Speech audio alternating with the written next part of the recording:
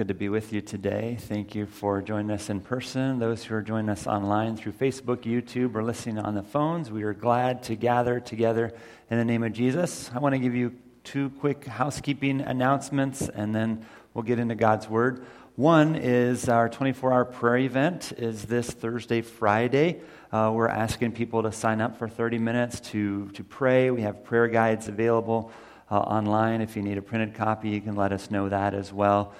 You can use that however you want to. You can do that solo time, just you go off to a corner somewhere and have the prayer guide and your Bible and pray.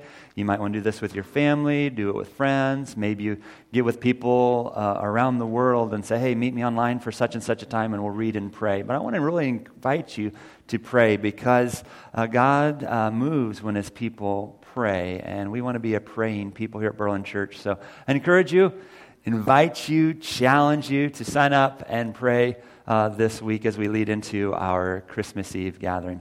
Another thing I want to let you know is that we'll gather in this room on Christmas Eve, Friday night at 7 p.m., and that will be a great time of celebrating the Lord's birth.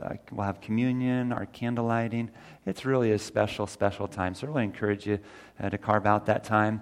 If you've got family things going on, the nice thing is it'll be online, so you can watch it then live, or maybe you incorporate it as part of your Christmas morning tradition, watching that service online then. So got some opportunities for you to gather as we celebrate. And again, you've got those cards. I encourage you to pass them out to someone this week. I gave one to a friend just Friday morning. So encourage people to gather as we celebrate the birth of Christ.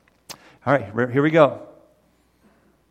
Got my baton here, thanks to Coach Maruna at the school, borrowing it from him. But Scripture tells us, Hebrews chapter 12, verses 1 and 2, therefore, since we are surrounded by such a great cloud of witnesses, let us throw off everything that hinders and the sin that so easily entangles, and let us run with perseverance. Can you say those words with me? Run with perseverance the race marked out for us, fixing our eyes on Jesus, the pioneer and perfecter of faith, who, for the joy set before Him, endured the cross, scorning its shame, and sat down at the right hand of the throne of God. That's our Core 52 memory verse for this week. We're in week number 51. That means we're almost to the end of our journey. I want to encourage you, I want to commend you if you've been following along pretty faithfully. Good job. If you're like, dude, I have messed this up big time, we still love you. It's okay. Jesus is still on the throne. Pick that up and work at it however you see fit. We still have a few books left, so if you're saying, I don't even know what you're talking about, preacher, grab yourself a Core 52 book on your way out there at the welcome desk and journey through that however you see fit. You might want to redo that again next year and do a different part of it because there's lots of material in that Core 52. We've been trying to dial in 52 of those key passages that all Christians really need to know. And so this is one of those texts from Hebrews chapter 12.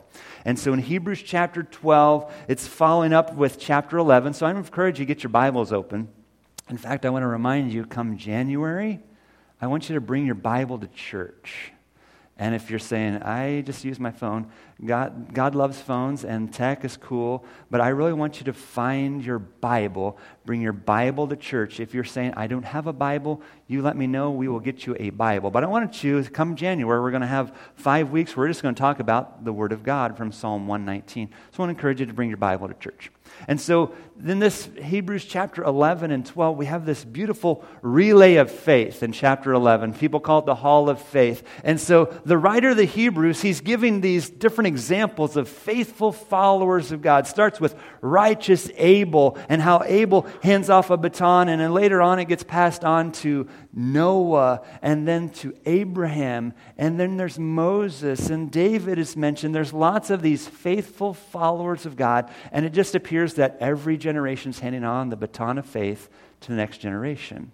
And there's faithful follower after faithful follower. What I find encouraging in chapter 11 is that those faithful followers were not perfect. In fact, there's some pretty big warts on their witness, I'll be honest. And so if God can use them, then there's hope that maybe He can use me. And I know He can use you. And so this journey of faith has been handed off, and so then we come into chapter 12. Therefore, since we are surrounded by such a great cloud of witnesses. And the picture appears to be that they've handed the baton off to each one, and after they've handed the baton off, they've gone to take their seats up in the stands, and they're cheering for this race of faith for the generation that's now following Jesus. Therefore, since we are surrounded by such a great cloud of witnesses, it is Abel and Abraham up in the stands cheering us on, and Moses and King David, and it even mentions Samson and Jephthah and some crazy guys, and it says there's women up there, and there's all these faithful followers of God cheering us on. He says, since we're surrounded by such a great cloud of witnesses. And I want you to think about some of the faithful followers that have helped you in your walk with Jesus. Those who have discipled you in your walk with Jesus. And if they've gone to be with the Lord, guess what? I just kind of picture them up in the stands, and they're cheering us on, they're clapping, and they're saying, you keep running, and you keep running, you keep running. And so as we look at this text today, we're talking about gaining grit, and we're going to unpack that in a moment. And we're going to outline what a grit plan looks like by asking 3 questions. But I want us to look at how we can find from these verses how we can run well in these difficult days. Because running the race of faith, following after Jesus, is hard work. And it's difficult. And there's just times where you just kind of wonder, is this really worth it or not? And you just get to those points where you're like, I'm just tired, and I'm done. And I just want to encourage you through the Word of God, the power of the Holy Spirit, to keep running. And some are saying, I can't run very fast. You follow the metaphor with me, okay? We're going to keep walking, following after Jesus with our whole heart. And I'm just thankful for faithful followers of Jesus. So here's the goal here. The first part, it says, therefore, since we are surrounded by such a great cloud of witnesses, let us throw off everything that hinders us. So the first thing you want to follow after Jesus in this road of faith is you got to throw off everything that hinders you. It says throw off everything that hinders. So the first question in your grit plan is, what's hindering me right now? What's holding me back? What's weighing me down? And so in this race of faith, it says throw off everything that hinders. And so you've seen these athletes train. And so maybe what's going on in this training exercise is when you get into shape, let's be honest, you lose weight, right? I mean, you start exercising, you start running, you start walking, you start swimming, you start lifting weights, you're going to shed some excess pounds. And I'm not making a blanket statement here, but let's just say maybe there's some of this that we just need to kind of let off some things that hinder us. We'll need to do that in a couple weeks after the holidays, right? Okay? I'm not really talking about physical weight, though. I don't think that's really what's happening. But even in this picture of those runners, you remember when track season's coming up here in March, and there's some cold track meets out there in the spring, aren't they? And those runners, they've got their sweats on, and they've got their coats, they've got their beanies, and their gloves, and then they're like, okay, first call, second call, then they're like runners to your mark, and then they start stripping down all their sweats to where they're just in their, basically their skivvies with those little running uniforms. They're just lightweight, because you want to throw off everything that hinders, the sin that so easily entangles. In the ancient culture, you ready for this? You know how they competed? In the buff. They were naked when they were running. That's where the word gymnasium comes from. Naked. So they really took this full bore, throw off everything that hinders us, okay? I am not advocating that, but at their same point, what is hindering us? What is weighing us down? So, in your grit plan, answer the question, what's weighing me down right now? What do I need to throw off? What do I need to stop? And the sin that so easily entangles. The sin that so easily entangles.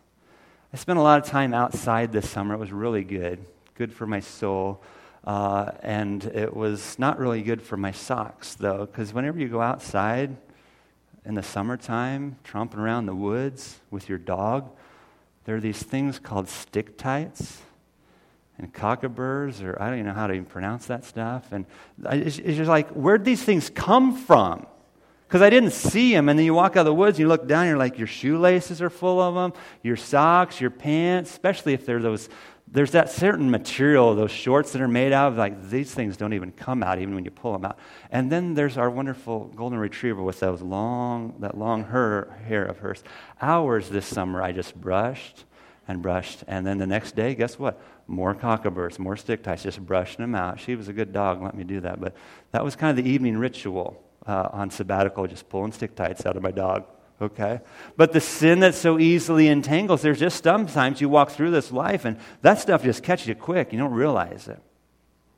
So what is it that you got to throw off and get away from? The sin that so easily entangles. There's two stories, two different ship stories that I want to tell you. One, and these are both true stories. The first story, 1845, there's called the Franklin Expedition. They set off from England, London probably, but we'll just say England, setting off to go find the Northwest Passage. They're going through like the Arctic Ocean, North Pole, cold stuff. And basically whenever there wasn't any war to fight back then, they're like, hey, go explore the North Pole. That's your job in the Army. And so there's this guy, Sir John Franklin, takes 129 people, a couple different ships. I wouldn't recommend getting on this ship's name. It was called the HMS Terror.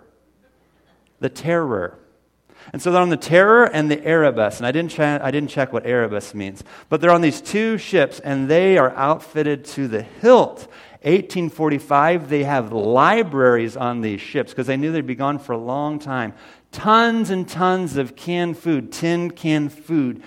They brought a metal forge on this ship and all kinds of just extra stuff. And they get up into the icy waters of Canada, and guess what happens? Their ship is stuck in ice, like stuck, and they're not going anywhere for a long time. And so they finally say, you know what, we're stuck here. And so they leave the ship, and they just say, we got to go find help. This is a Franklin expedition. And they don't make it. Sorry, they die. And there's a book, and it's really gruesome. It's called Frozen in Time. And they die. Some of it is because they died of lead poisoning because their canned goods, they weren't soldered properly, and they went crazy. And so some of it was that. Some of it was their leader died, John Franklin. Some of it was when they sent search parties out years later to find them, they saw that the ruts of the sledges, or the big sleds, they said they had such deep ruts. They're like, these guys did not practice traveling light or portability. They just kind of took everything they could with them across the ice, and it killed them. That's the Franklin Expedition, 1845. True story, go look it up. 60, 70 years later, enter Ernest Shackleton, again, a Londoner. On the day World War I starts, he sets off with his newly named ship, the Endurance. That sounds a little better, the Endurance. And so they're going not to the North Pole, they're going to the South Pole, and they're going to walk across or float across Antarctica. They're going to go across Antarctica. There's 28 guys in this outfit. And guess what happens? They get into the icy waters, and their ship gets stuck. And they're there for months. And they realize this ship's going down. And the way Alfred Lansing described it in his book's really pretty cool. It was making all kinds of crazy sounds. The ship was buckling and bowing. And he said there were just some wild sounds as that ship was cracking up against the ice. They were down there for months. In fact, they would be on ice, not land, 497 days. 28 guys. And when it came time to leave the ship, Ernest Shackleton circles up his guys, and with a grave look in his eyes, he said, "We must travel light." He said to them, "It is imperative that all weight be reduced to the barest minimum. Each man," he said, "you get the clothes on your back, 2 pairs of mittens, 2 pairs of boots, 6 pairs of socks. You get a sleeping bag, a pound of tobacco." I thought that was interesting. 2 pounds of personal gear. That's it. He pointed out that no article was of any value when weighed against their ultimate survival. And he exhorted them to be ruthless in ridding themselves of every unnecessary ounce, regardless of its value. And he reached into his parka and pulled out a gold cigarette case and a handful of gold sovereign coins, and he threw them into the snow. He's trying to get those folks' attention. We were traveling light, and they just started having this mound of all this stuff that was just going to be left there on the ice, and they were leaving it. 497 days later, they're rescued. They all survive Antarctica. Over a year and a half, my friends. Ernest Shackleton, endurance. Check out the story. In your plan for making grit more effective in your life, what do we need to just say? We got to throw in the snow and say, this is done, no more. What's weighing you down? Let us run with perseverance as our next step. We must run with perseverance. The word perseverance means just to stay. It also means the word to endure. And so we run with perseverance. And there's this book by Angela Duckworth, and in our book on Core 52, he references it. Angela Duckworth, she was a teacher, and she taught for a few years. And then she left the classroom to get her master's to say, what makes these students succeed? She was trying to figure out, why do some kids make it and other kids don't? And she went off to study this for her master's, and she found out that it's really not IQ, and it's not even socioeconomic. She went and studied the cadets at West Point and said, what's going to make these cadets succeed and which ones aren't going to make it through. She studied the contestants at the National Spelling Bee and said, what separates those kids that make it early on and those who make it to the end. And she studied the junior class up in Chicago public schools, and she asked the question, a year from now, which one of these kids are going to graduate? She says, it's not IQ, it's not economics. She says it's grit. It's grit. There's just some kids that just have grit. It means they just stick to it. And she describes grit as passion and perseverance for very long-term goals. Passion and perseverance to very long-term goals. She needs to write another book to say, okay, how do you put grit into people? Because she hadn't figured that part out. She just knows here's what it is. But I think this book can help us. We run with perseverance. We run with grit. Can I give you another side? I need to apologize for Jesus for this part of my sermon, but I'm just going to say it, okay? When I think of grit, I think of Rooster Cogburn, and he's got that eye patch, and he's got the guns. He's even holding his reins in his mouth, and the young girl, she's like wanting to find vengeance and justice for her dad who was killed, and she's like, I'm looking for someone who has grit. And then he walks in. I'm not advocating everything that John Wayne does, especially he's got some major issues in that movie. Major issues. But that's kind of a picture of saying, I'm not going to give up here, and we're just going to see this thing through.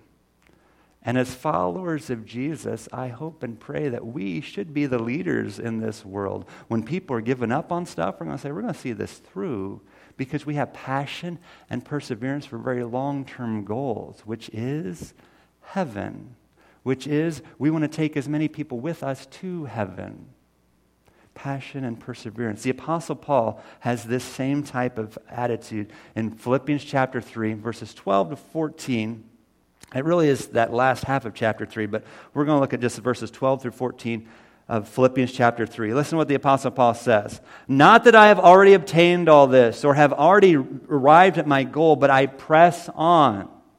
Run with perseverance. I press on to take hold of that for which Christ Jesus took hold of me. Brothers and sisters, I do not consider myself yet to have taken hold of it. But one thing I do, forgetting what is behind, don't let anything hinder you, and straining toward what is ahead, I press on toward the goal to win the prize for which God has called me heavenward in Christ Jesus. I love the athletic imagery that the Apostle Paul has as I press on to reach the goal. And so as we press on, as we persevere, we need to focus on the goal. So as you're writing your plan for grit, not only do you need to say, well, what do I need to cast aside? What is hindering me?